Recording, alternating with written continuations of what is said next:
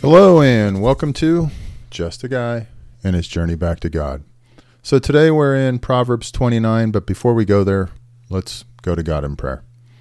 Thank you, Lord, for this day. Thank you for all that you've done. I'm grateful for how you love us, how you walk with us, and how you never give up on us.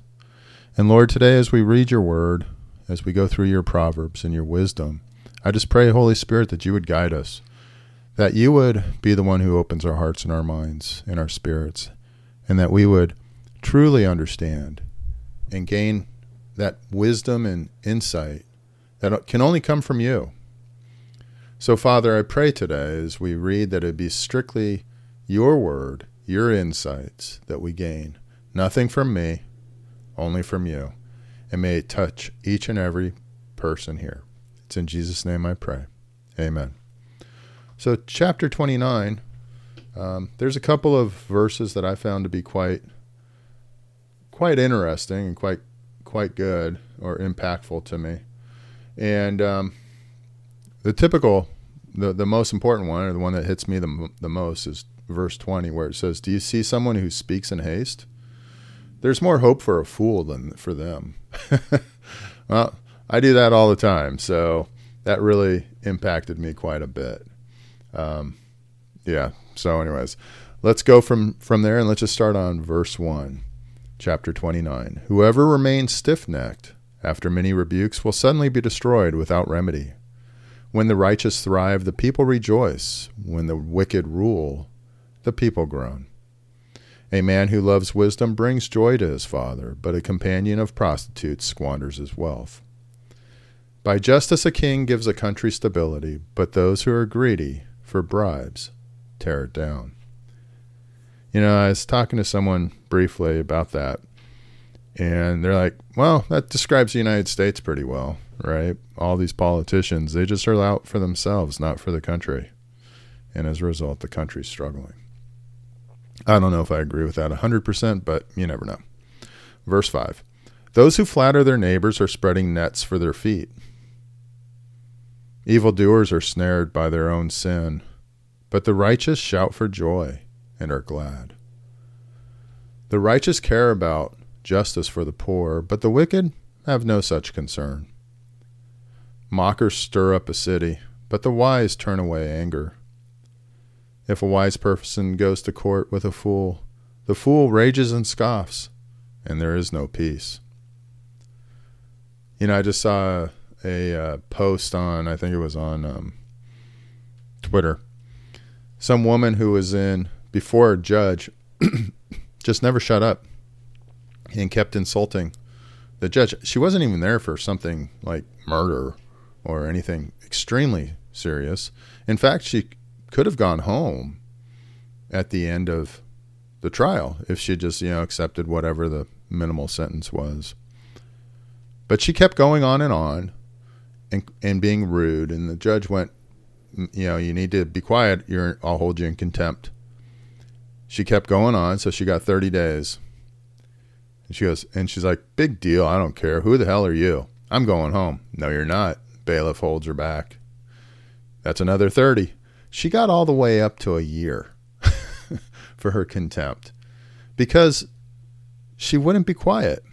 And I just think of this, verse 9, "If a wise person goes to court with a fool, the fool rages and scoffs." That's exactly what happened. She raged, scoffed, and she earned herself for something trivial a year behind bars. Pretty crazy. Verse 10, "The bloodthirsty hate a person of integrity and seek to kill the upright. Fools give vent to their rage, but the wise bring calm in the end. If a ruler listens to lies, all his officials become wicked. The poor and the oppressor have this in common: the Lord gives sight to the eyes of both. If a king judges the poor with fairness, his throne will be established forever. A rod and a reprimand impart wisdom, but a child left undisciplined disgraces his mother. When the wicked thrive, so does sin, but the righteous will see their downfall. Discipline your children, and they will give you peace. They will bring you the delights of your heart. Where there is no revelation, people cast off restraint. But blessed is the one who heeds wisdom's instruction. Servants cannot be corrected by mere words. Though they understand, they will not respond. Do you see someone who speaks in haste? There is more hope for a fool than them. That's my downfall all the time. A servant pampered from youth will turn out to be insolent. An angry person stirs up conflict, and a hot-tempered person commits many sins. Pride brings a person low, but the lowly in spirit gain honor. The accomplices of thieves are their own enemies. They are put under oath and dare not testify. Fear of man will prove to be a snare, but whoever trusts in the Lord is kept safe. Many seek an audience with a ruler, but it is from the Lord that one gets justice. The righteous detest the dishonest, the wicked detest the upright. So that one actually also hit home with me, and it makes me think about, who do I support? Am I supporting the right people, right?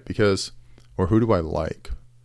Am I liking the righteous and the righteous cause and detesting the dishonest one? Or do I actually hang out and chat with and befriend some of the dishonest or the unrighteous? Because the reality is, maybe they can help me. I have to check myself all the time, because it's easy to do that. It's easy to rationalize for me. Well, that person's not that bad. And by the way, they're going to help me do this. So I have to always check my motive and who I am as a person, and am I doing the right thing? The other one that I was reading, and it was actually from Spurgeon, it's what he talked about, and that's verse 25. Fear of man will prove to be a snare, but whoever trusts in the Lord is kept safe. And he talked about basically, prisons, the police for people, and that, that doesn't stop people from sinning and doing bad things. It's just useless. And in fact, if anything, it just causes them then to lie and cheat and do things even worse. But I don't think, for me, it struck me differently. It struck me that fear of man, meaning my fears, my emotions, will prove to be a snare. So when I operate in fear, then I'm going to fail, because I always do. I mean, when I have operated in fear, it leads to bad results usually. If I do it in investing, I used to day trade at times, and if I suddenly got nervous, I got emotional, I got afraid of the market, I did this or that, I lost a ton of money. But if I kept it very clinical and technical, then it was one of those things that just worked. But when emotions and when fear especially came in, when fear came into my life, fear of losing my family, fear of doing this, fear of losing my job, things just got worse. But when I trusted in God, things weren't, rosy all the time, but my heart and my mind and my spiritual self was safe. I still had, challenges. I have challenges today, but I'm trusting in God, and I'm not trusting in myself, because I'm just a guy and I fail all the time. It's, where do I put my trust, and do I operate in the fear that basically most people have? Or do I trust in the Lord, and that overcomes the fear? That's really the important thing for me today, is to trust in God on a daily basis and not to do it myself. That's the journey. For me, not to manipulate the circumstance, not to try to dictate and maneuver and manage the situation, but to do my best, as it says, work my butt off, but to trust in God to do what's right and protect me.